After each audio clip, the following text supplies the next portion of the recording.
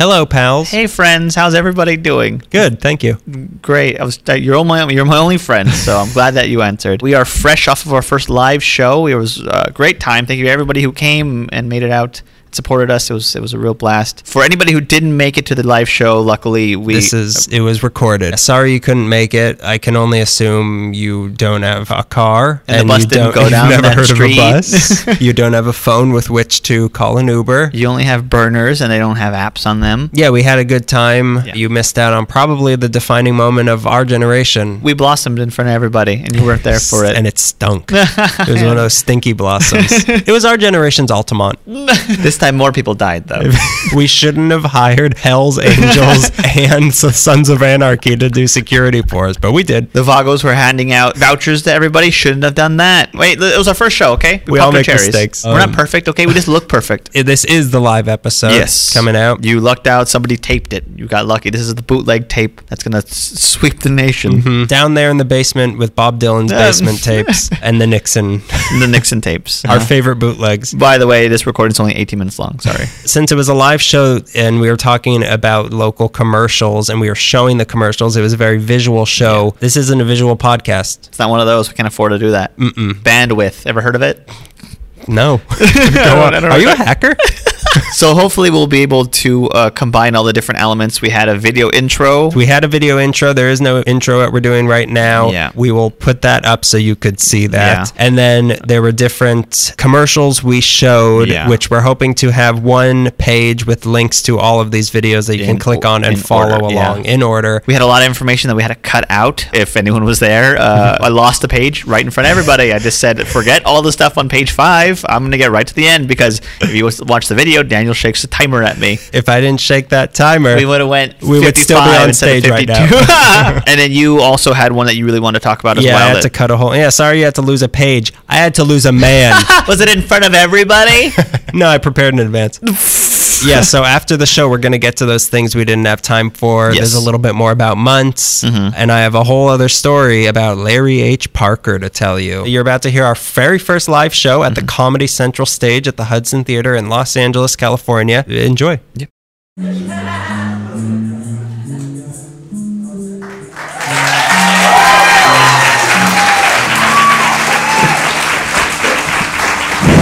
Hi, everybody. Hello. Welcome to the very first Ali Meekly Live here at the Comedy Central stage at the Hudson. We are recording episode 39 tonight. That's it. You're all in it. Guess what? You're all in it. You're not getting paid. All of your laughs and your hisses and your cries for help are all going to make the episode. The episode title tonight is going to be TiVo's Revenge, because we're going to make you sit through a lot of commercials that you can't switch through. You cannot skip these ads. A lot of the commercials that we're going to play tonight, you'd see in like the dead of night or 11 in the morning on a Tuesday. Like either way. Which to some people is the dead of night. If you're depressed, like we are. My favorite kind of commercials are daytime TV commercials because if you watch them in a row, it's clear that advertisers don't know how to sell you that stuff because they don't know why you're home that early in the day. They're like, what are you, old? Get Life Alert. What are you, like a stay-at-home parent? Get this new kind of mop that we have. What are you, a high school dropout? Go back and get your GED. You could be a dental assistant. Did you break all the bones in your body? Go back and get insurance, you dummy. Like, why are you home? They can't figure it out. And I really like that about those commercials. So we're going to be showing those type of commercials. What else am I missing? So much, right? Charm, class, charisma. We're going to be talking about the people in those commercials. Who here is familiar with Michael's Furniture? Sadness and groans. If you're not familiar, your neighbor shop there too. Now you know it. It's easy to think that advertising doesn't affect you, but when me and my girlfriend moved in together, we needed to get a new table. And I knew instinctively that I needed one with less overhead, whatever that meant. And I knew that we had to go to Michael's Furniture, so that's where we went. And I don't know if you've been to Michael's Furniture, but it's deep in the valley. Like, it's in the part of the valley that people who hate the valley are thinking about when they say that they hate the valley. All of the valley. Get out. It's just like an overpass surrounded by porn warehouses. And the only green thing is what's growing out of the cracks in the pavement. Like that's the part of the valley. So we get there and we're walking in, and I start trembling at the idea that Michael might be in there. and that I'm gonna have to face him. And I tried to like calm myself down saying like, there's no way he's still working the showroom. Like Michael must have advanced past that. Like at a certain point, the Parker brothers were no longer gluing together Monopoly boards themselves. There must be in a back office somewhere. We don't know that. So we go in, I'm like sufficiently uncalm. We go in, there he is. First person we see, Michael. And he is coming straight at us. And I start panicking all over again. I don't know what to do. Do I get him to autograph the table we're about to buy? Would that qualify it as damaged goods? And if so, what would the discount be? And he comes up to us, and he looks terrible. Like he has not handled the fame of these commercials very well, and it has aged him beyond his years. He's not even pretending he has hair anymore. And on top of that, he sounds terrible also. Like, I don't know how many of you might get this reference, but he sounds like Super Dave Osborne. Who sounds like that? You want a table? Moral of the story, never meet your heroes. That's what it is. So we're going to be talking about 4 commercials in depth today and the people that made those commercials. But before we do that, we're going to show just a little refresher of some commercials you may be familiar with. So if we could play video clip 2, that would be great.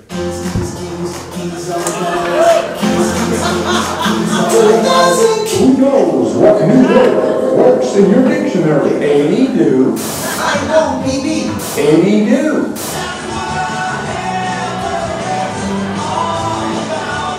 Michael's furniture is going with less overhead. AD do.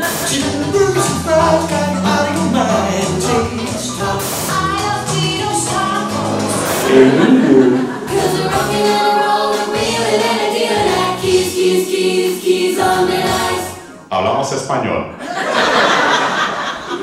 We will not be doing this in Spanish. All right, I'm going to be starting us off tonight. I'm going to go a little bit back in time. We're going to go back to the 40s. I'm going to be talking about a man named Mad Months. Oh, why did I move that? Okay. For dramatic effect. Smash it on the table. Get out! Earl Muntz was born in Elgin, Illinois in January of 1914. From a very early age, Muntz displayed a great deal of ingenuity. At the age of 8, he started repairing radios for his dad and moved on to building radios for himself. And 6 years later, at the age of 14, he built a radio for his parents' car. He showed even more promise a year later at the age of 15 when he dropped out of high school, which was always my aspiration. You didn't? I tried, they wouldn't let me. I just wanted to work in a coal mine. At the age of 20, in 1934, he started fixing up and selling old Model T Fords out of a lot in Elgin. And because he wasn't old enough to sign contracts, he had to have his mother sign all the paperwork for him. Mommy, help me. 8 years later, after hearing that automobiles are selling in California for much higher profits, he moved to Los Angeles. Muntz had 2 car lots going. One was in downtown on 11th and Fig, and the other one's in Glendale. I can't really figure out where. Because of the war, one of the wars, the one that happened in the 40s, selling used cars was very lucrative. U.S. car makers started making more war-oriented vehicles like Jeeps, and with that, there was a shortage of new cars coming out. Used car dealers were having their day, and thus the used car game became very competitive. Also, a factor was wartime gas rationing, which meant people were selling their cars and Muntz was picking them real cheap. One of the slogans Muntz used was, "Walking is good for you, sell your car to Muntz." Nice try. He took a really risky move when he purchased 13 right-side driver cars with the intent of selling them overseas where they would be like relevant. This was blocked by the government because of import-exports were being affected by the war, but a local newspaper ran a story about his problem and got enough attention that Muntz was able to sell the cars. This was an important lesson in Muntz's life. Attention sells stuff. Get attention. I'm trying to all the time. That's why I'm here. The planet's middle child. So it's called Jupiter. So Muntz hooked up with a young advertising whiz named Mike Shore to craft copy to get people's attention, utilizing TV and radio in ways that hadn't been used before. They both knew that they had to be vastly different because there was a lot of car competitors out there, a lot of like thousands of car dealers out there. The ads and copy were principally due to Shore, but it was Muntz who had to be charismatic, and boy was he. They went to an animator at Warner Brothers studio, and together they created a logo, which was Muntz dressed in a red Long Johnson Napoleon hat. They called him Madman Muntz. The cartoon image was nice, but they would need to get attention. He better dress up like that. And he did. The thing about Muntz that bothered me was that I kept reading what a wild showman he was, And his advertisements were wacky and all this stuff. And I kept looking. I went into the dark web. There was nothing out there. But I bought 4 assassins. Bitcoins, nice. He himself never appeared in a billboard or a commercial himself. You heard him on the radio, you saw his cartoon image, but you never saw him. So the months that you want to see was the live months, because he would be dressed up in a Napoleon hat and red long johns. Human commercial on the street. The human commercial, yeah. So can we show slide 1, please? That's months there. That's the logo. And we'll get to that slogan in a minute. He'd be known to scream things at potential customers like, I buy in retail and sell them wholesale. It's more fun that way. Shore and Muntz put up billboards everywhere. One of them famously said, I want to give them away, but Mrs. Muntz won't let me. She's crazy. I think you're a crazy friend. Can we switch to slide 2, please? Tell me that's a crazy man. Convince me. Those eyes aren't real, by the way. By some accounts, they ran up to 170 radio spots a day on 13 local radio stations. They spent $50,000 monthly on these radio and billboard ads, which flooded the LA area. Muntz would do things like advertise for a particular car with a special pricing called the Daily Special. It was a car that had to be sold that day, or else, at the end of the day, he would smash it to bits with a sledgehammer. And the car's kids had to watch. This tactic worked because there's no record of him ever wielding a sledgehammer, so people took threats very seriously. There's like 6 cars, don't ruin one. During the heyday of the McCarthy era, Muntz asked if it'd make the front pages if he joined the Communist Party. I don't know, ask the Rosenbergs. USC-UCLA game at the Rose Bowl, Madman Muntz paid pranksters to hold out large flashcards that spelled out M-U-N-T-Z, Muntz, for all the fans in the stadium to see. Not only did all his publicity and wild antics prove lucrative, he built and sold $72 million worth of cars in the 40s. So you could buy a Zeppelin, you could buy like a bag of chips, you could take a trolley ride, and then you could still have a dime left over. For a new car. For a new car, yeah. But he was also becoming really famous. Muntz lots became part of the bus tours along with stops like the La Brea Tar Pits. He was referenced in 35 of 37 of Bob Hope's comedy radio shows in the span of a year. So clearly, Bob Hope was not doing well. During one bit, Bob Hope pushed an old Model T on stage and said, I had a little trouble getting here. Madman Muntz takes me for 3 blocks.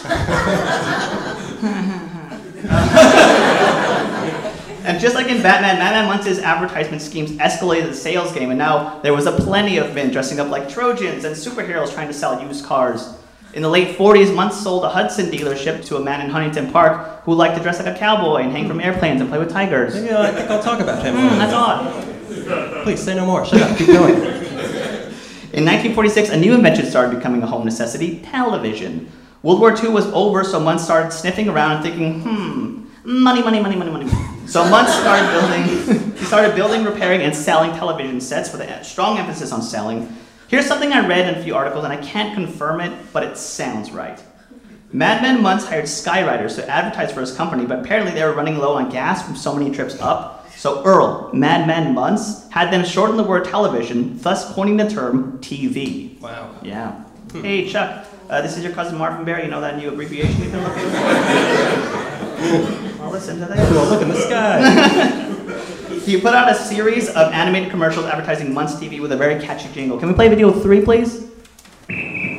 Factory direct. Muntz to you.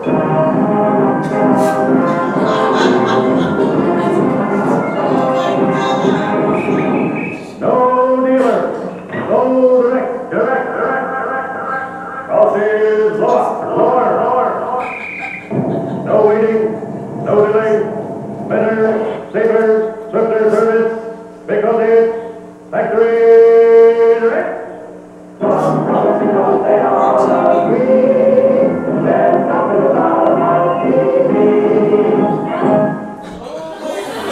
I feel like that's the commercial they were showing in that Apple commercial where he throws the thing through the TV. Like that's the brainwashing commercial that everyone was watching. That video makes me want to sell my TV. to the fascists. So Muntz TVs were made cheap, but they functioned, and they came out in a time where it didn't have much competition. He was manufacturing and selling 5,000 television sets a month. One antic he'd pull, he'd send a television knobs to customers in the mail with a note that read, call me and we'll show up with the rest of the set. hope it's all put together. In 1952, at the peak of Muntz TV's profits, he was raking $55 million in TV sets through like 72 stores nationwide. With numbers like that, he was able to sell television sets at low prices and still make money from it. Selling TVs would bring Madman Muntz his second multi-million-dollar fortune. Okay, let's get to the good stuff. Throughout his life, Earl Muntz was married 7 times. One wife, actress Joan Barton, who co-starred in John Wayne's 1947 movie Angel and the Bad Man. I don't know which one she was. They had 2 kids together, James Muntz and his daughter. Want to know what her name was? Yeah. Her first name was T-E-E. No. Her middle name was V, V-E-E. Her name was TV. He placed Poor woman. He placed a baby announcement in the local What's her number? He placed a baby announcement in the local newspaper to the effect of, Muntz is welcoming a new 8-pound model TV. Her mother finally had her name changed to Tina with 2 E's because she knows the difference between a child and an ad.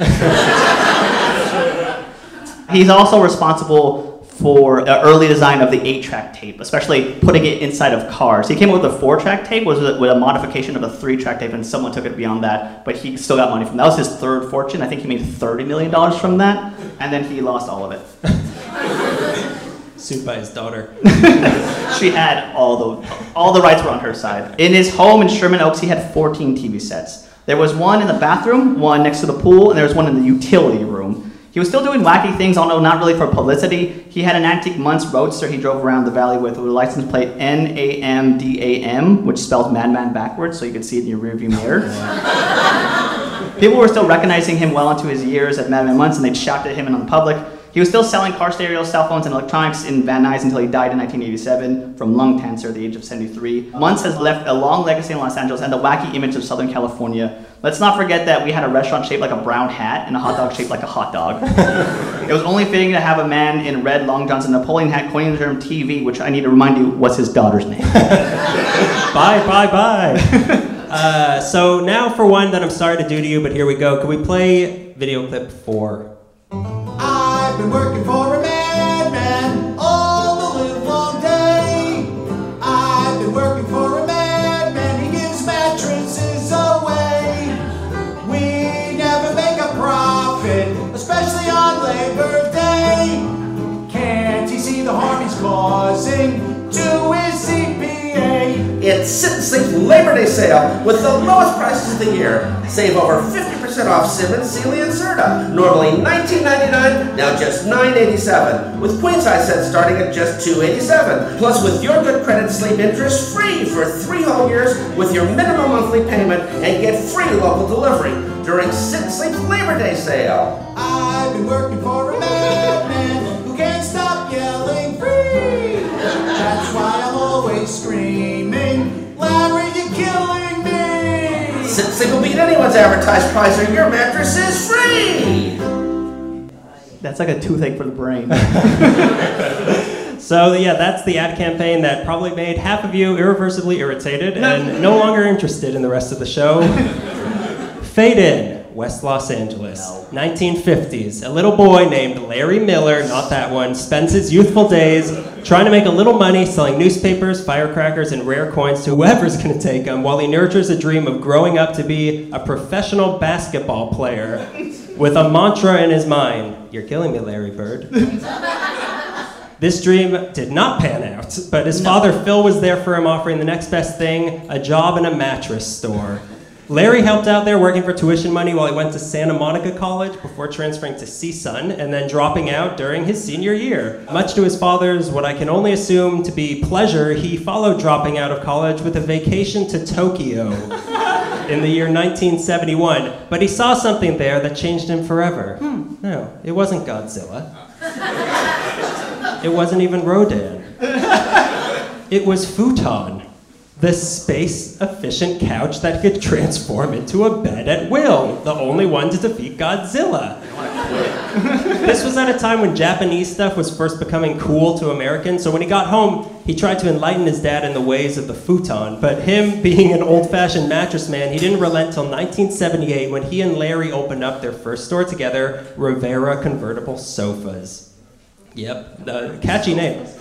Located in Culver City, not far from where the current flagship location is, 3853 Overland Avenue, they sold futons, daybeds, and sofa beds, no mattresses. That wasn't a problem because people apparently knew that comfort wasn't going to be important in the 80s. So futons were the way to go.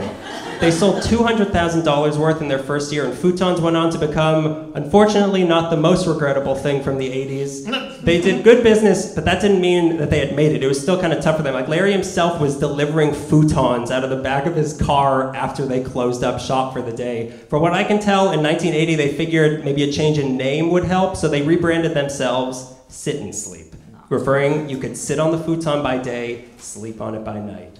A beautiful invention. You're not selling it. Sleep. It's great, trust me. It'll hurt your neck, you'll wake up hating yourself. It's great. But when it came time for actual advertising, all they were doing in the early days was putting flyers on doorknobs and print ads in the Herald Examiner and LA Weekly. That wasn't enough, though. They were struggling to stay afloat. In 1985, a friend of Larry's dad was program director at the radio station KABC and got them an advertising spot on 4 nights of the Ray Bream Show for $25 a spot. And once these ads started running, they got more business and then started to advertise on more radio shows. But Larry wasn't happy with these ads. So to remedy this, he felt like the radio hosts were reading it, they weren't putting enough enthusiasm. So he said, I can't afford an actor to do it, I'm going to do it myself. Problem was, he was terrible. He was so nervous, it took him like 4 hours to record 1 minute for the first ad, and it did not sound good. But he kept doing it, started getting more and more comfortable, and then the ad started taking shape. The next thing to fall into place was a catchphrase. One bitchin' day in the 80s. Larry took a phone call in front of the guy who was running his ad campaigns. Larry suggested a mattress to the woman on the phone, and she said, how do I know I'm getting the best price? He responded, ma'am, I'm the president of the company. I shop my competition every other week, and I'll beat any other price or your mattress is free. Write that down. I got it. This is going to change the world. The ad guy insisted he use that, and the phrase, that'll probably be the last thing you think before you die, was born. And then came the year 1991. Everybody in the country had one name on their lips. Howard Stern. In LA, Howard Stern's ex-wives are all here. In Take my lips, please. Stern was broadcasting in LA on KLSX 97.1, and an ad guy from that station came to Larry asking him to advertise on the Howard Stern show. Larry hadn't heard of Stern, so he listened to him and he said, this cat's dirtier than crap. So he told him no, and then he told him no 9 more times, and then the guy came back and he told him an 11th time no, and then the guy left, and then he came back into the store crying because his car got broken into outside, and Larry felt so bad for him he agreed to advertise on it, where Howard Stern ended up doing live reads and personally endorsing the store, which ended up growing business by 50%, and by the end of 1992 they actually started making a good profit. Things were so good that in 1993 they started doing TV commercials starring former basketball star Larry. They had already established themselves as the first commercially successful mass distributor of futons on the West Coast, a proud title. But 4 or 5 years in, they had sensed that futons were going the way of the waterbed, and they had started selling mattresses, and by 95 they switched, it was just mattresses. And then business got even better, and Larry saw it was time to expand to new locations, but co-president daddy of his didn't want to do so. So in 1996, he bought out his dad, and in 1997, Sit and Sleep, they opened up a second store in Tarzana. But not everybody was happy with this expansion. No. Larry's childhood friend / accountant, Erwin Zygmunt. Erwin would call Larry begging him not to open another store or do any more free giveaways because it was too much of a financial stress. Larry was annoyed by his accountant nagging him all the time, but it was another ad guy by the name of Kerry Sachs who saw that this dynamic between the two of them might make for a good commercial. So Sachs picked an ad between Larry and his accountant named Murray. Larry said, no, we're not calling him Murray, we're calling him Erwin, because he was so annoyed with the accountant, he wanted to make it clear who they were making fun of. So Sachs himself decided he would play Erwin, who apparently looks exactly like you'd think he would. And the focus of these new ads would combine the old catchphrase with a new one that Erwin would actually say to Larry in his panicked phone calls, "You're killing me, Larry." So that's how they would advertise. Then the recession hit in 2008, and Sit and Sleep got hit hard because new mattresses were luxury items that could wait. Oh, yeah. Everyone was sleeping on dirt and potatoes. So it was a tough time. I was in high school. So to convince people that they needed new mattresses, in 2009 they rolled out a new ad campaign focusing on the health aspects of replacing your mattress, stressing that in 8 years a mattress will double in weight from the buildup of sweat and dust mite feces. Fake news. Science. Prove it. The new catchphrase became replace every 8, and this grossed out everybody enough for the business to bounce back. Today they have 38 locations around California. Each store takes in about $4 million a year on average. According to Larry, each of their individual salespeople sell more than an entire competing store does combined. In 2005, they relocated headquarters to Gardena. They spend around $18 million a year on marketing, with the ads put out by Ideology Marketing in Marina Del Rey, who refer to the ads as a psychodrama between Larry and Irwin. It's Whatever Happened to Baby Jane on the radio. Sax still plays Irwin, and his wife hates the ads and drives around town hearing them on the radio mumbling, "I can't believe I'm married to Irwin." Larry is still president and CEO. The company gives a lot to charities. He's given hundreds of mattresses to firehouses to make sure that they're getting a good night's sleep. They give scholarships out every year. People stop him on the street all the time for autographs or yell to him that he's killing them. So if there's anyone who could get away with a murder in a cry wolf situation, look to Larry. On top of that, he has never had to give away a mattress for free. Wow. Never.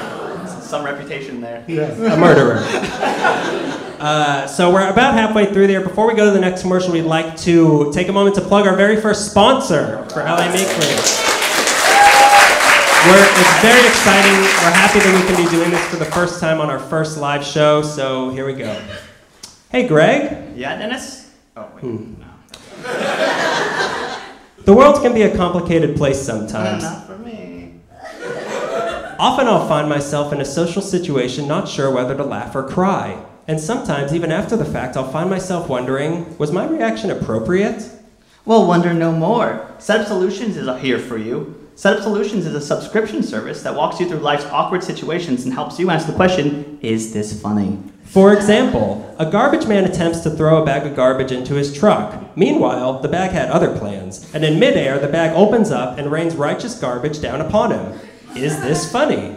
Well, that depends. How high did the bag get when it opened up? Was his uniform freshly washed? When his son was there telling him how proud he was of his father, and he started telling his son that he loved him, how much trash fell in his mouth? Is this funny? Ha ha. It's Thanksgiving. You've just come home from your first year of college, and your family couldn't be prouder. You figure now's a good time as ever to come out as gay. Your mother accepts it, but your father has said just about the worst thing you've ever heard.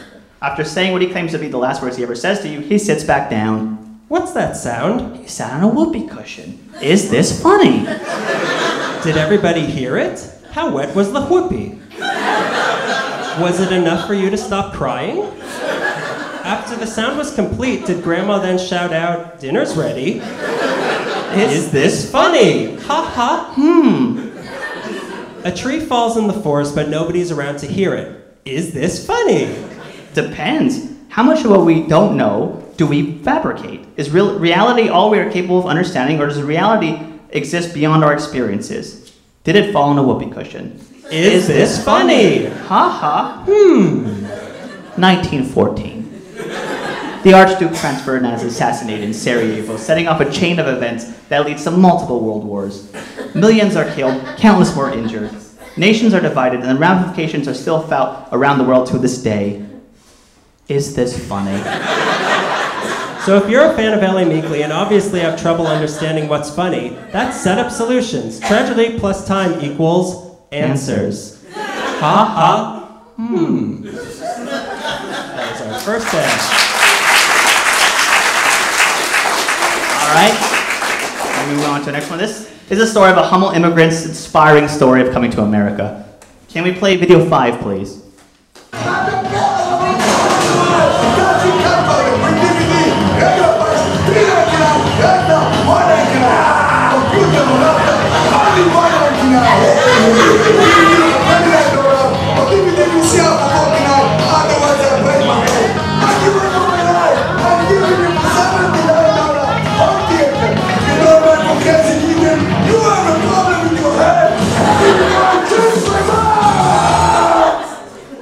Now that we've all just had strokes. That's what PTSD looks like, sorry.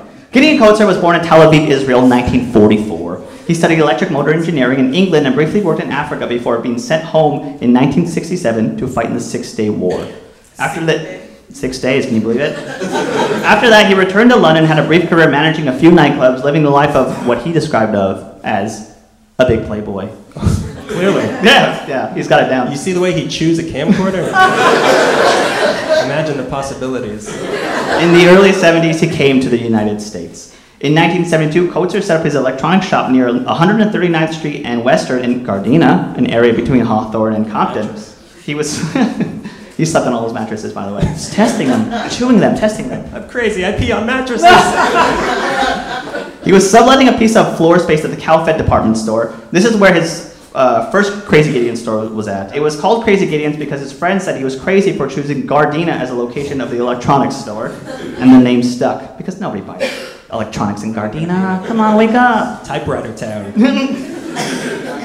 As he started to learn the home electronics business, he saw an opportunity in a steady flow of returned items that are regularly sent back to manufacturers due to things like customer returns, company liquidations, overstock, and discontinued products. He'd buy those from companies, fix any problems with the merchandise, and then resell them as new or like new items at the store. This is what's referred to as the bargain basement business model, emphasis on bargain or basement. He soon expanded to several stores. There was apparently 2 in Hollywood, although I could only find the address for one. It was on Hollywood and Highland, where the gift shop is, where you and I keep buying those fake Oscars. If we buy enough, we'll get a real one. In 1991, Gideon decided to move business to downtown LA and set up a shop in a part of town that someone called him crazy for. The downtown Crazy Gideon's was in a very shady part of town, a section of town now referred to as the Arts District, near Little Tokyo. On the other side of Alameda between 2nd and 3rd, I keep doing this with my hand, sorry. I need to map it out in my brain, by the river. Before you can go there and buy an $8 alligator hot dog, you can see the ingredients of most other hot dogs scurrying along the gutters. Space was affordable in that part of town. He set up a shop in 44,000 square foot building at 830 Traction Avenue and became the Crazy Gideon headquarters. According to his son, Daniel Coates, Gideon bought the space with the mindset that if people bothered driving to this sketchy part of town, they wouldn't want to leave empty-handed. Business school. That's what you learn in business school. If you want to set up a burger stand, set up in international waters, and then people will buy a burger. It's just the way it works. Gotta eat somewhere. They set up the building in a 1917... Let me start over. The building that it set up in was from 1917. Was built in 1917. It was a former garment factory, and it looked like an abandoned factory or an empty produce market. It had bare concrete floors and walls. All the signs in the store were handwritten on cardboard, and it was full of merchandise, like Sony big screen TVs, Panasonic camcorders, Technic stereo equipment. His business tactics started to improve. He built relationships with manufacturers and began claiming electronics that no one else wanted. They were happy to do business with someone who kept inventory off their books, and Gideon was happy because it provided an unbeatable bottom line for him. So in an electronics store would go out of business and want to sell all their products back to the company that made the products, Gideon would swoop in and buy all of those at a lower cost. And at some point, he built a good relationship with companies that they would start going to him first when they started going when the product was discontinued. Gideon even became the primary agent on the West Coast for JVC's refurbished goods. Crazy Gideon's was like a salvage yard for home electronics. He sold returned and refurbished items, but with that, many of his merchandise was awkward, outdated, and dusty. But he still made money, he still got traffic. How? The commercials. So then the commercials started. They played at odd hours, really late at night or really early in the morning. I'd say like midnight to like 6 a.m. is when I caught a couple of them. Along with apparently, they would hire the CBS crew who was moonlighting to film all these commercials for them for Crazy Gideon's, and emphasis on the crazy, by the way. Gideon screams and shouts things like, "If you don't buy from Crazy Gideon, there's a problem with your head," which I like a lot. Gideon was known to say, "I stock deep and I sell them cheap, and if you don't buy from me, you're crazy." Projecting. As crazy as setting up an electronics store in Gardena.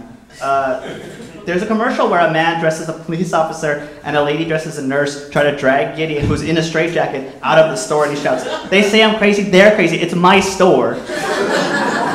That was just news footage. Call the nurse. She's a real nurse.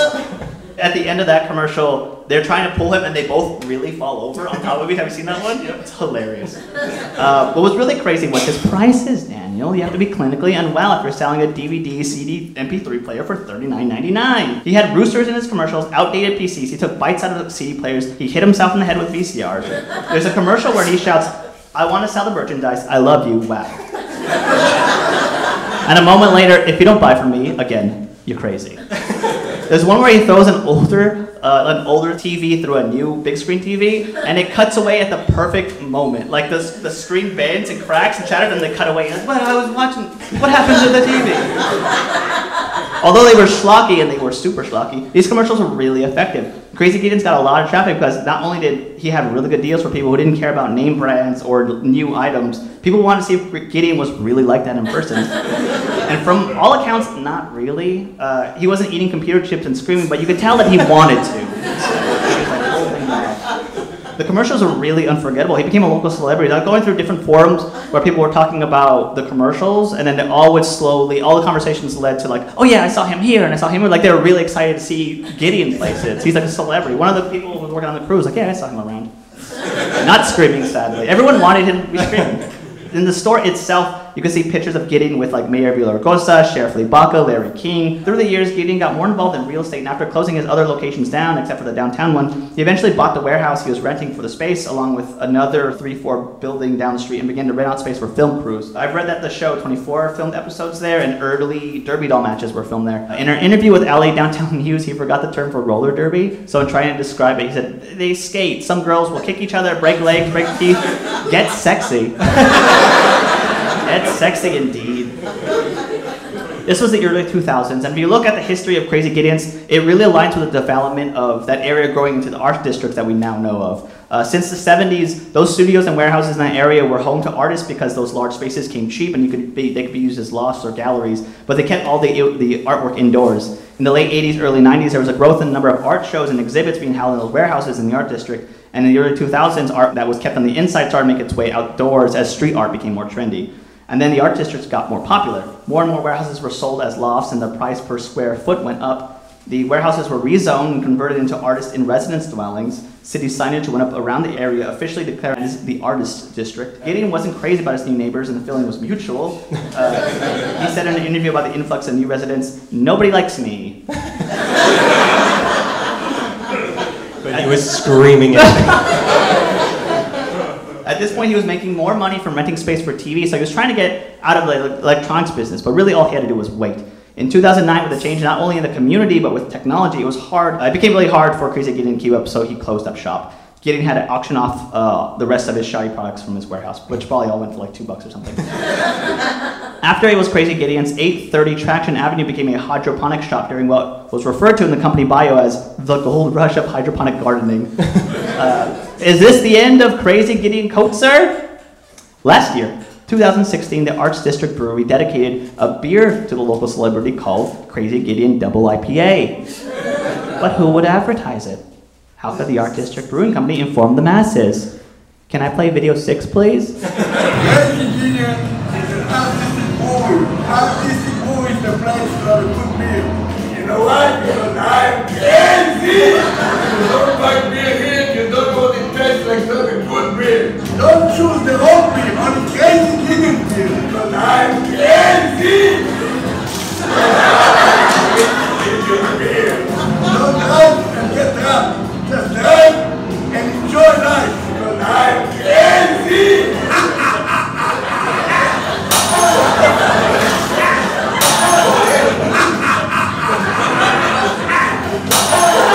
Crazy Gideon and I love this beer. It's my name.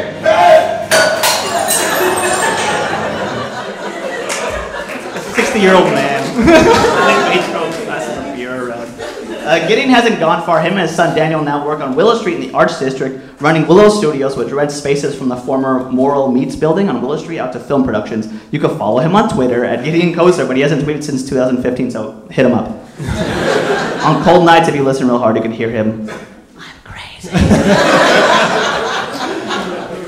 So now for Crazy from a different part of the world. No, I don't accept that. It's here. Good old American Crazy, here it comes. Could we play clip 7, please? Here, Cal Worthington and his dog Spot. Put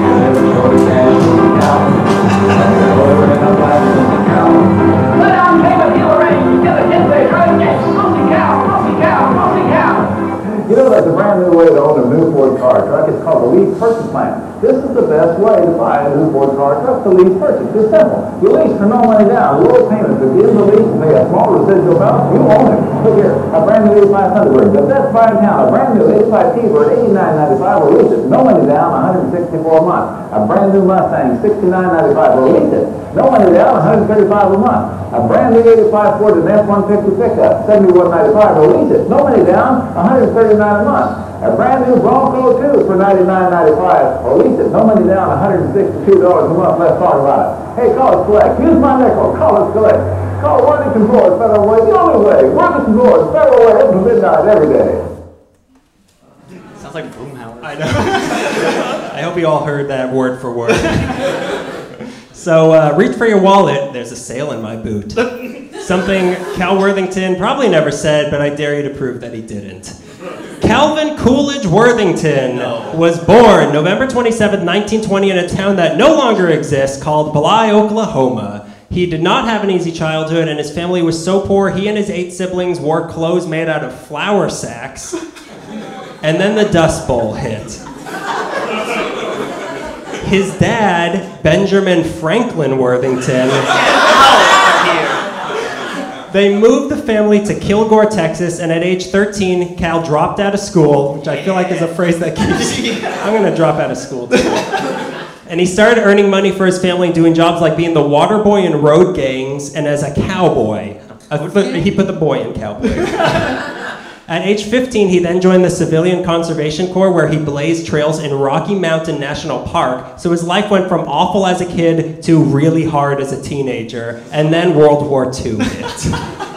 He enlisted in the Army Air Forces, became a captain, and Cal Worthington, the man you just saw committing animal cruelty in the name of low, low prices, led the first daytime flight over Nazi Berlin. And then he went on to lead some of the first daytime bombing raids on Berlin.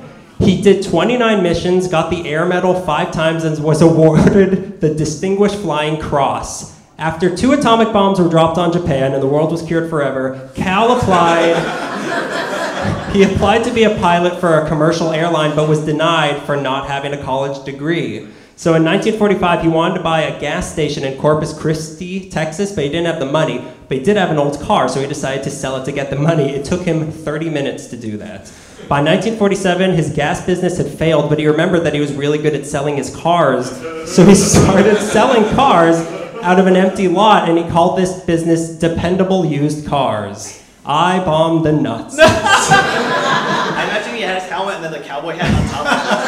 It was the end of Dr. Strangelove. Within a few weeks, he had already sold 5 cars, but still, business wasn't great, so he sold that dealership in 1948 to buy a load of welding rods from the war surplus in Hawaii. I have no idea what he planned to do with a bunch of welding rods, but he hedged everything on them, and to save money, he drove to LA to pick them up rather than ship them to Texas. Problem was, there was a longshoreman strike, so the rods got stuck somewhere along the way, and then when they finally arrived, they were too damaged to use. And now Cal had no money and was stuck in Los Angeles. A nightmare for a Texan. He finally managed to sell them after 2 years, and in 1950 he went back to car dealing and bought a car dealership for $2,600 called Hudson Motor Car in Huntington Park on Slauson, which was an area where a lot of Okies and Texans settled after the war. The man he bought the dealership from? A Mr. Muntz. Madman Muntz. Never heard of him. I don't know. Let's rewind the tape. However, Huntington Park wasn't exactly the best area to be selling cars from, so he needed something to draw attention to him. And to a guy like Cal, that could only mean one thing: country and western music. In 1959, he debuted Cal's Corral, which aired Saturday nights on either KCOP or KTLA on TV and then AM 1110 on the radio. It was a 3-hour musical variety show hosted by Sammy Masters and featured musicians like Buck Owens, Glenn Campbell, Jerry Lee Lewis, and Johnny Cash. Meanwhile, Cal himself started doing actual TV ads, but he broke away from the style that most commercials followed at the time, being like straightforward, hard sells, like Crazy Gideon. And instead he started doing things that were less serious and more fun. So instead of berating you to buy a car, he'd instead be standing on his head on the hood of a car, or standing upright strapped to an airplane mid-flight, all wearing a white Stetson hat. What Madman Months kind of did for crazy radio ads, Cal Worthington, or he ushered in this new crazy era of TV ads. He was also apparently the first guy to show individual cars for sale in a commercial. Like he was like, hey, look, as you heard, and it all worked. He started doing this at a time when advertising on TV was shifting from being a whole show sponsored by one product to commercials like what we have now. And Cal was taking advantage by buying up long commercial slots in the cheapest times, like during midnight movies and kids shows and Twilight Zone reruns. And TV itself was also getting huge. In 1947, there were only 400 TVs in LA. By 1967, there were 6 million TVs in LA. And they were all in my house. Not just that, this was also the right time when owning a car in LA became the most important thing in the world. So Cal struck it just like perfect timing. By 1972, broadcasting Cal's Corral was too expensive, so he focused exclusively on commercials, but he was still being beaten out by his competition with guys like Fletcher Jones and Chick Lambert working for Ralph Williams and Encino. What did they have that Cal didn't? Dogs. Fletcher Jones would be holding a puppy in his commercial saying he'd give you this puppy if you bought a car. Lambert was always with a German Shepherd named Storm, which That's scary. brought back memories for Cal from the war. So to make fun of these guys, in 1971, Cal released a commercial that started out with a voice yelling, "Here's Cal Worthington and his dog Spot." Then it showed Cal saying, "Howdy, I'm Cal Worthington, and this is my dog Spot. I found this little fella down at the pound, and he's so full of love." Then it revealed Spot to be a gorilla chained to the bumper of a car. And he said, "Speak, Spot," and the gorilla started screaming. That's a crime pop film. All of this. At the end of the ad, he said, "I can beat or match any deal that guy in the valley can offer you. What's more, my dog can lick his dog." People loved it, business tripled, and they went on to make a movie about the aftermath of this commercial called King Kong. The concept of the ads was that Cal was dumb and really thought Spot was a dog, but in each commercial it was just a different exotic animal. That's how I pronounce it.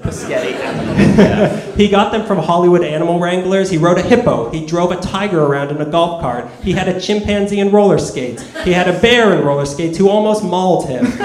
He rode Shamu, who mauled his trainer after the ad was over. He attacked the bear. He'd carry around a notepad that he'd write down commercial ideas in. The commercials were huge, but there was still one thing missing. So Sammy Masters wrote a 26-stanza song to the tune of "If You're Happy and You Know It," with the chorus being "Go See Cal." And there you go, the song that'll haunt your ride home tonight. Interesting side note, Cal Worthington built one of the first electronic advertising signs off the 405 going south. He convinced the city council to let him do it, telling them that his dog Spot would be very disappointed if they said no, which can only be seen as a threat. Cal wasn't just advertising cars, he was advertising himself, and he became a sensation. He was referred to as the friend of every insomniac in Southern California. The TV Bureau of Advertising called him probably the best-known car dealer pitchman in TV history. He was on The Tonight Show, he was in movies, TV shows. Ted Danson's character in Made in America is based on him. Soupy Sales made fun of him. He was mentioned in the book Inherent Vice. Charles Bukowski mentioned him in some writings. Frank Zappa sang about him. Graffitied on the walls at the Masked Punk Club was, "Cal Worthington was here. He's a commie." He was described as a cross between Dale Carnegie and Slim Pickens. The ads made by his personal agency, Spot Advertising, were everywhere. The Spot ads ended in the mid-'80s, but by the late 80s, they were still spending $500,000 a month on ads. As many as 100 were shown in a day. One KTLA broadcast from one night in 1984 had 47 total minutes of Cal Worthington. Not 47, 7. Not as impressive. During the oil crisis in the 70s, things were kind of rough, and he had to resort to doing traffic reports from a helicopter for radio stations in exchange for free ad time, and also real job, by the way. he was also selling motorized pogo sticks for extra cash.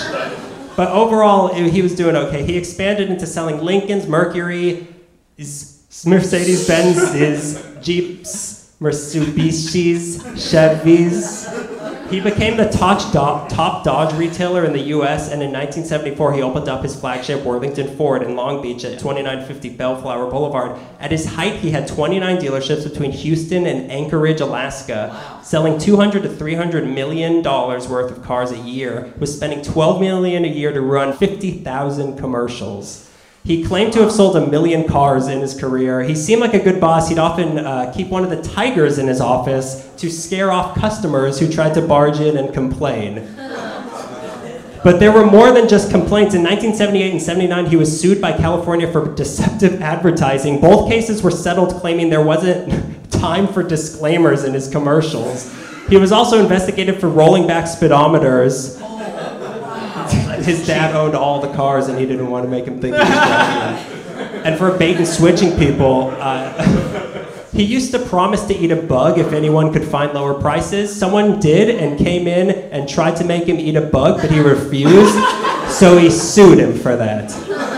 He was married and divorced 4 times, once to a singer from Iceland, but not the one you're thinking of. There surprisingly is more than one. In his later years, he was still doing as many as 4 ads a day via green screen in the studio at his Big W Ranch in Orland, California, that he bought from Bing Crosby, where he would spend most of his time. Cal never owned a car. He never owned a car. It was just motorized pogo sticks all the way. He would just borrow them from the lot when he needed one, and he didn't even like selling cars. He wanted to fly. He always wanted to fly. He seemed to really want to stop selling cars, but he was too successful to stop. He'd say that every person is better at one thing than everyone else in the world, but few of us ever discover that one thing. His one thing was selling cars. He wished it was flying. Wow. He was still flying. That's all. Go to college. He was still flying at age 92, just 10 days before September 8th, 2013, when he died during halftime watching football with his family. As great of a performer and showman Cal Worthington was, still ranks as one of the worst halftime shows of all time. Can we play video clip 8 now? Here's Cal Worthington and his dog Spot. If you need a better car, go see Cal. For the best in my car, go see Cal. If you want your info, if you want to say some dough, go see Cal, go see Cal, go see Cal. Any model, anything, go see Cal. Give your pocketbook a break, go see Cal. Save some money, save some time, save a nickel, save a dime, lower prices every time, go see Cal. Or do lobbies on the link, go see Cal. Maybe later than you think, go see Cal. 1,000 cars for us to choose, go see Cal, go see Cal, go see Cal. Lowest maintenance in this town, go see Cal. For the lowest money down, go see Cal. It's a giant supermarket. Save a lot of with a heart. Go see Cal. If you're late at short stand, go see Cal. All right, that is our show. Thank you all so much for coming. It was really great. We had fun. Listen to our podcast release still, because we're going to have the story of Larry H. Parker on it, which we didn't have time for here tonight. And the Munch Jet, which I had to leave out. Special thanks to the crew here at the Comedy Central stage. You. Paul Stein for arranging this whole thing to be set up. That was great. Chris Crittenden and Cindy Arvina for helping out with the lobby music. And thank you all for coming out. That was really nice of you to show up. And that has been yet another episode of LA Meekly, making our fans struggle to find parking since 2013. Thank you.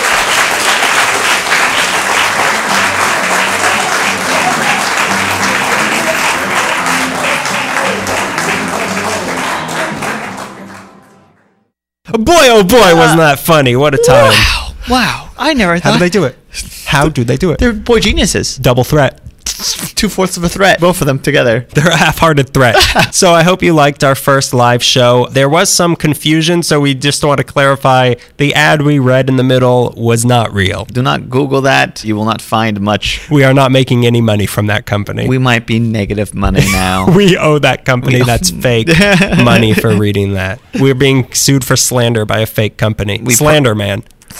We promise to never make up a fake sponsor again. Okay, does that make you feel better? Yeah. A little bit. So let's get into the parts that we missed. There was a point in the early 50s after he started to sell televisions that he went into another venture. We're talking months here. Months. Earl Madman Muntz. Let me get the stopwatch. Let me just... just shove it right in my face. Earl Madman Muntz moved on to his next venture, which was automobiles. Race car wizard Frank Curtis, who went on to develop a number of Indianapolis 500 winners, designed and built about 20 aluminum-bodied two-seater sports cars, which weren't very common at the time. But Curtis lacked the production resources to move forward, so Muntz stepped in and bought the manufacturing rights to it because he had the money. He added belts, padded dashboards, a liquor cabinet, and an ice chest because... To a car. To a car, yeah. Ask me how it turned out.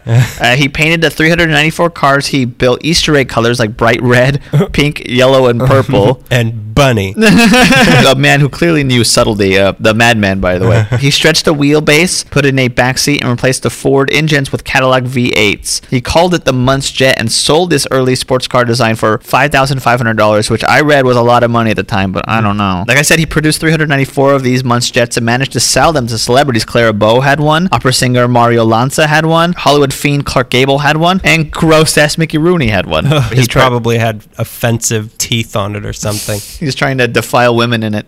This idea would not pan out. Rudy! This idea would not pan out in his favor, and he lost a lot of money on the Muntz Jet. He ran production on the jet until 1954, even though he was not showing any profits. And for all his ventures, selling used cars, selling TVs, creating monster cars, not monster trucks, and selling Meet Screech or Creech. Meet Screech. Just as threatening. Just as a terrifying experience. That's the new Power Rangers reboot movie that they're doing Meet Screech for Saved by the Bell. Saved by the Bell. Meet Screech. I think you're mixing a couple of characters up. Out of all the stuff that had Muntz's name on it that made him fortunes, the one thing that still lasts to this day is the sports car, which lost money in its day. People will still post online pictures of them standing next to a Muntz Jet. Are they still around? Yeah, a fully restored jet can sell for $75,000 or more. They show up at car shows, I guess, because they're like 50 cars, so they have those custom car and classic car shows that we got stuck in, remember?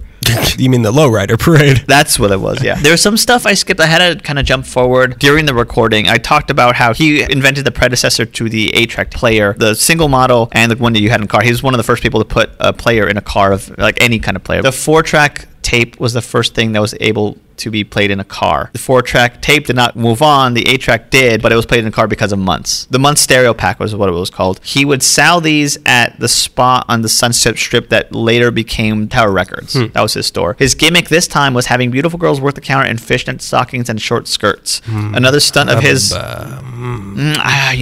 these ladies make me want to buy audio equipment. Another stunt was sending... 4 tracks, please.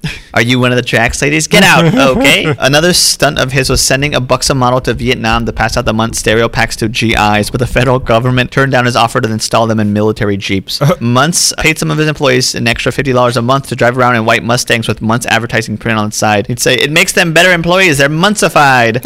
They're Munsters. They're Munsters. The stereo packs were his third multi-million-dollar venture. He made $30 million by 1967. In 1968, he opened up Muntz Electronics, which I mentioned briefly, in Van Nuys. He tried a lot of different adventures at this point. Satellite dishes, aluminum homes. He rented motorcycles and motorhomes, but nothing really struck. Eventually, his children, James and Tina, would take over Muntz Electronics. They're famous in their own right, like local celebrities, but they never had like commercials that we can talk about. That's the rest of Muntz. And time. That runs you 3 days. That roughly comes out to about $913. Okay, so now for the one I didn't have time for. Yay. Larry H. Parker. Call that number. 555-5555 law. Super law. Angry law. Angry law. We'll post the commercial that I would have been talking about also that you could read along to that. I'm going to act it out. Yeah. I believe in you. What does he always say? You are the future. I love you. I'd like to take you out to dinner. We'll split the bill. Mesothelioma. So Larry H. Parker, one in a long and proud lineage of angry white guys wearing those same exact glasses. There isn't much on his backstory, which if we were in court would be exactly what he wanted. Larry Hugh Parker's recorded story picks up in 1970 when he graduates from Cal State LA with a degree in psychology. Okay, get it. It wasn't until 1973 that he got his law degree, graduating from Southwestern Law School. Within a couple of years, continued his advanced south and opened up his own law firm in the Bixby Knolls area of Long Beach, the law offices of Larry H. Parker. Love it. Love the name. Love the name. Love the man. Love the fashion. Love the life. He's my true voice of summer. It wasn't Vince Scully. It was Larry H. Parker commercials. The boys of summer. Larry H. Parker. Vince Scully. Business was fine, but after a while, it was time for him to start advertising. I read that his first commercial was either in 1980 or 1982, but either way, they started running regularly during daytime TV, and he was always very aggressive in all of his ads. When asked why he was so angry, he said it was because he was so upset with insurance companies for taking advantage of people. He made a point of appearing in the ads himself so that people could see the real guy who was going to be helping them. Yeah. He'd have clients of his in some of the ads boasting how much money he helped them win. Most famously, the guy you think is Rodney King saying how Larry H. Parker helped him win $2.1 million. Do you have that guy's name? No, He never revealed his name on TV. that man, the Lindbergh baby. They found him. Many of the ads would end with his signature line, "I'll fight for you." I'll fight for you. For whatever reason, that was credentials enough for a lot of people, and by the mid-'80s, his law firm was pretty successful. They claimed to have a success rate in court of 90%. Wow. And he was spending $1 million a year on his ads. But then the rest of the lawyering world stood up and said, "I object." Uh-oh. Other lawyers saw these ads as lowbrow and demeaning to their profession. This wasn't helped by the fact that Larry H. Parker is a personal injury lawyer, which have the worst reputations of all lawyers, which I make a joke about, but I know one of you is probably a lawyer. You're writing all of this down right now. Can't have more excuses for people to sue us in this episode. Basically, his ads were seen as promoting ripping off the system at low risk and as being misleading to potential clients. For example, in one ad, Larry H. Parker bragged about how he got a client over $1 million for being in an auto accident. What he left out was the fact that so much money was won because this client lost part of his leg in the accident. God. And Is that what I have to do? So in 1994, the California Trial Lawyers Association's Law AB 3659 was enacted that prevented lawyers from bragging about their courtroom victories in their ads. It prevented them from not giving details when they had reenactments. They couldn't engage in glorifying hyperbole. Clients couldn't appear in the ads and had to be portrayed by actors, and there had to be disclaimers saying things like no actual results are portrayed or implied, and telling people that they'd be liable for filing frivolous or fraudulent lawsuits. Basically, they made it illegal to make a Larry H. Parker commercial. Larry, of course, felt targeted and said that they did this because they didn't like him taking all the cases from other lawyers, but he adapted, and the next year, he ended up having the last laugh, all thanks to America's favorite criminal, O.J. Simpson. What did you do with O.J. Simpson? You heard what happened. No. He won the Super Bowl. In 1995, the O.J. Simpson trial was being televised on daytime TV, and who do you think was being seen by millions every commercial break every single day? So he got a big boost from that, and today claims to have won over $1 billion for his clients. The law offices of Larry H. Parker have offices all over Southern and Middle California and in Arizona, and seem to have a specialty in dog bite cases. Larry himself cares a lot about giving back to the Long Beach community and bought and donated 4 apartment buildings to Long Beach City College that they turned into classrooms. His biggest cases recently have been someone suing him for screwing up her claim and ruining her life, and he also represented someone suing DJ Lethal of Limp Bizkit for a fender bender, so he's doing fine. Things are going all right. Big cases. Tackling what's important in today's world, bringing down Limp Bizkit. It has to be done. It's a mercy killing. It's not all just for the nookie. Some of it's for us. I'll fight for the nookie. Since we started doing research for this episode, I've been noticing things everywhere. Like, Yeah. we all know that if you search for anything on Google, suddenly your Facebook feed and your Instagram feed are This just happening. like, why am I seeing so many sit and sleep things on this? But this happened in real life. Yeah. I was driving to work and I realized I was driving right by Michael's Furniture, and we keep seeing sit and sleep trucks and everywhere we go. stores and keys. I was driving by your house and I had to stop for a red light and I didn't want to, but I had to, and I stopped. I skidded to a stop. I'm like, ugh. And then as I said that, a sit and sleep thing drove, a big truck drove by full of mattresses, and I thought, crazy. You're after stopping me. for me.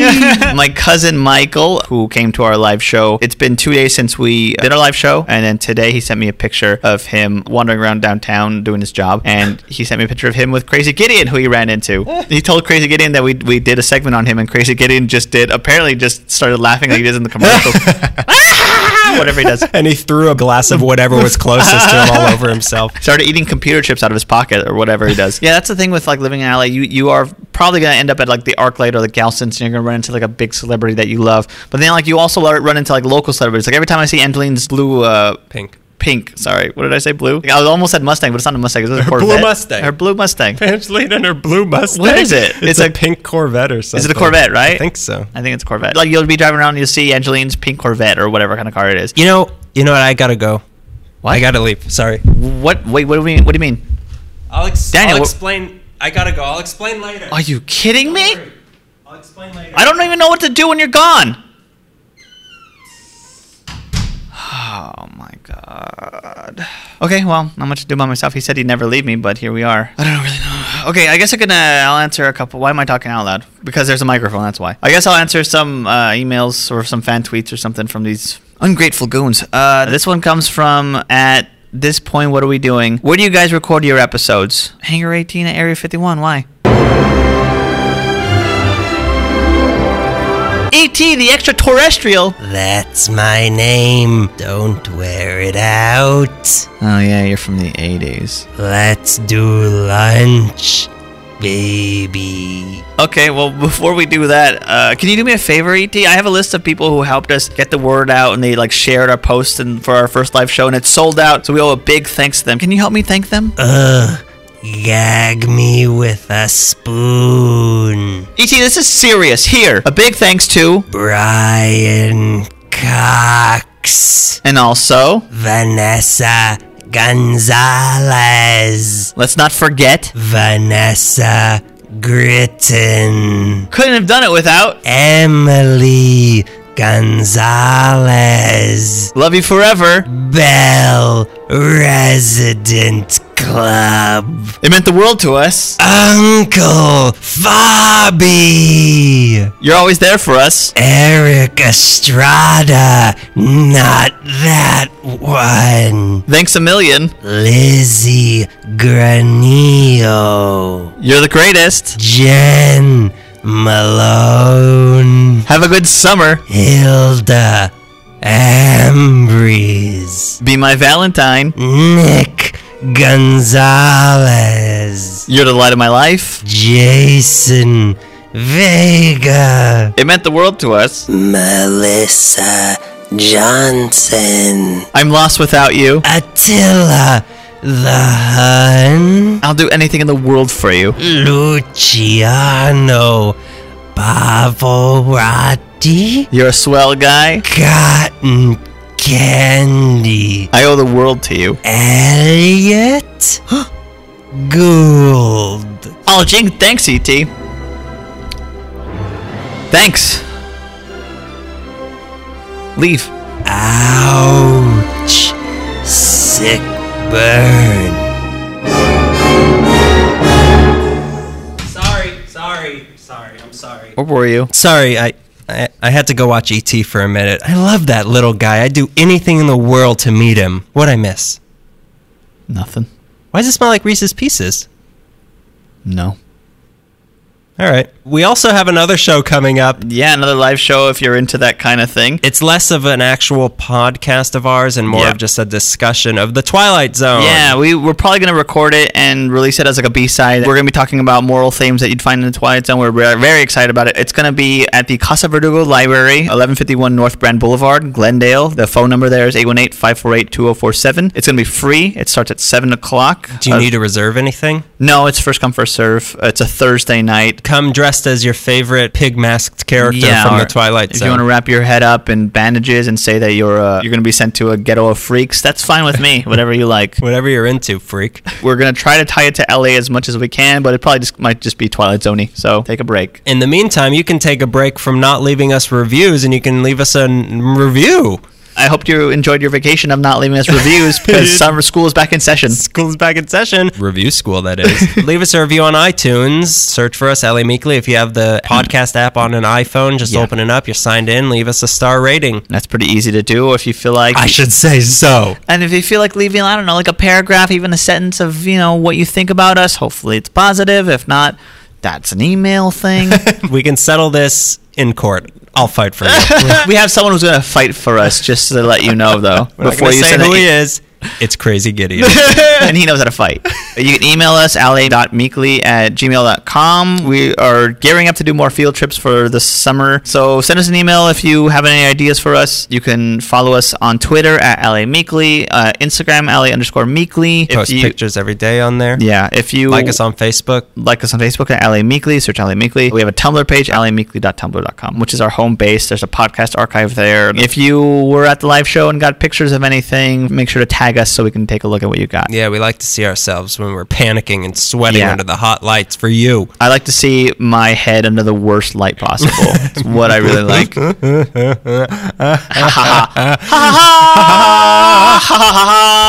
We're going to leave you guys with a nice little treat. We had lobby music before the show that I don't think everybody got to hear, but we had a couple friends of ours, Chris Crittenden and Cindy Arvina, do like fake Art Laboe calls. And introducing the songs we picked for the things. And we asked them to do 3, and they did one for every song, which was fantastic. Yeah. And they're very Ally Meekley. They're very on-brand Ally Meekley, so I'm very happy about them. We like them a lot, and we wanted you guys to be able to hear them. And if you're interested in Chris and Cindy, who are 2 very funny comedians in the Los Angeles area, they host a comedy show the last Tuesday of the month at the Karma Lounge in East Hollywood. They have one that's just passing on the 28th, sorry, but you can catch them next month. Cindy herself has a podcast coming out, which I'm one of the guests. It's called You Do What? It's about habits that people have and weird things that they do. And I was on it talking about thrift shopping.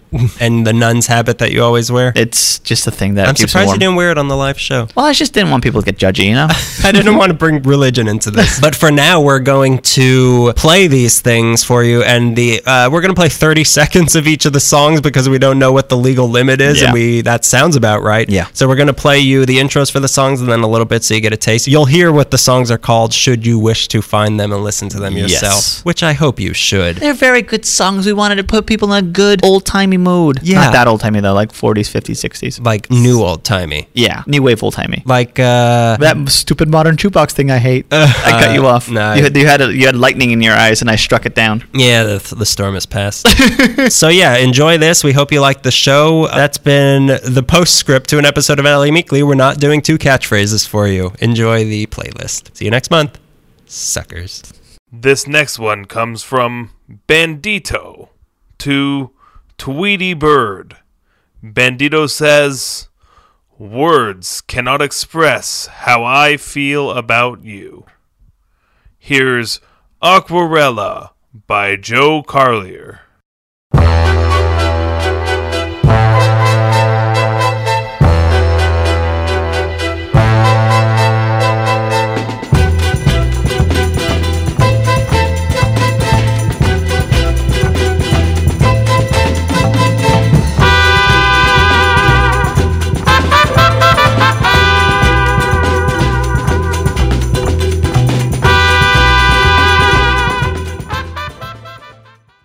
This dedication comes from Melvin to Spooky.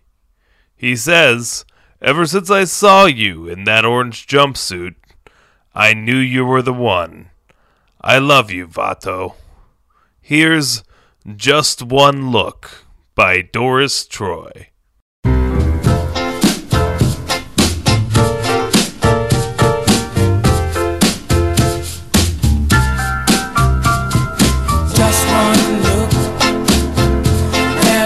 So hard, in love with you.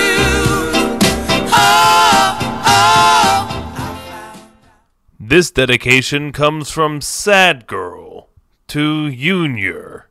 She says, "Baby, you broke my heart already, but since we got engaged, I'm happier than ever."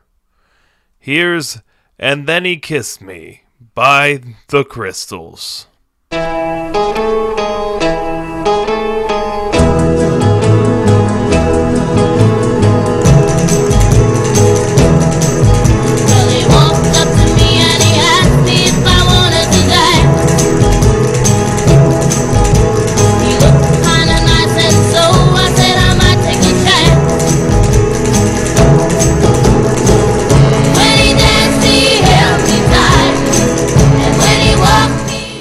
I have one here from Griffith J. Griffith to Donna Petronilla. He says, "Please, just take this curse away. I already donated the land. We can make this work." Here's Donna by Richie Valens. Oh, Donna, oh, Donna, oh, Donna.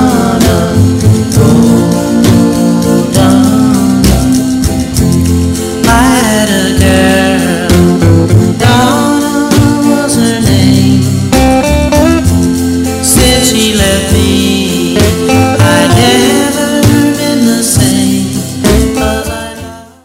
Here's a dedication from Payasa to Gloria. Payasa says, "Thank you for always holding me down, comadre. See you again in 3 years. Here's Golden Teardrops by the Flamingos."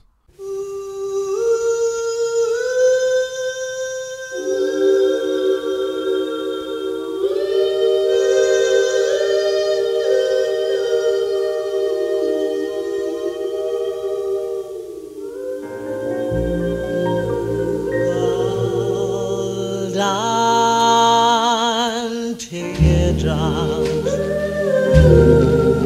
I remember when. Here's a dedication from Skippy to Chromo Boy. Skippy says, "Every day is a parade with you." Here's Hello Mabel by Bonzo Dog Doodah Band. Hello Mabel, are you able to come out today? It's a lovely day, won't you come and stay? Hello Mabel, if you're able, slip out on your own. Leave your chaperone, and we can be alone. People may say that it will never do, but I can't help the way. This dedication comes from Uncle Forey to Bella. He says, "I can always count on you for a good scare." Here's Look Out, There's a Monster by Bonzo Dog Doodah Band. And 3, 4.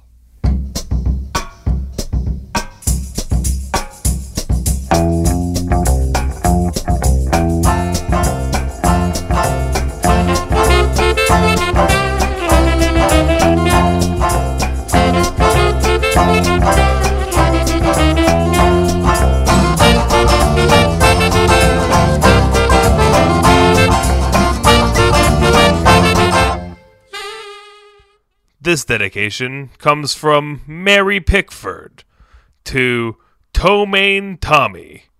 She says, "From the day I tried your chili burger, I knew I had to have you. And I know one fine day you'll love me the way I love you." Here's One Fine Day by the Chiffons.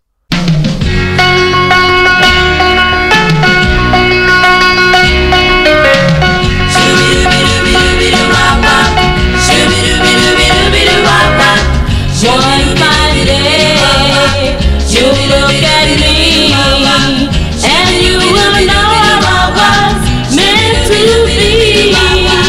One fine day, you're gonna want me for your girl. I have another one here from Mary Pickford to Tomaine Tommy.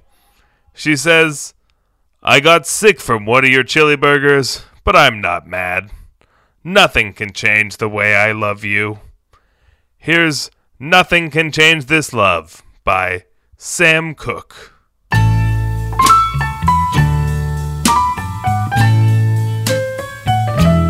If I go 1,000,000 miles away, I'd write a letter each and every day. 'Cause honey, nothing can ever change this love I have. My final dedication of the night comes from Gonzo and Dino to LA. They say, "We've come a long way from hustling to recording a history podcast. This one goes out to our city of angels. Here's Earth Angel by the Penguins."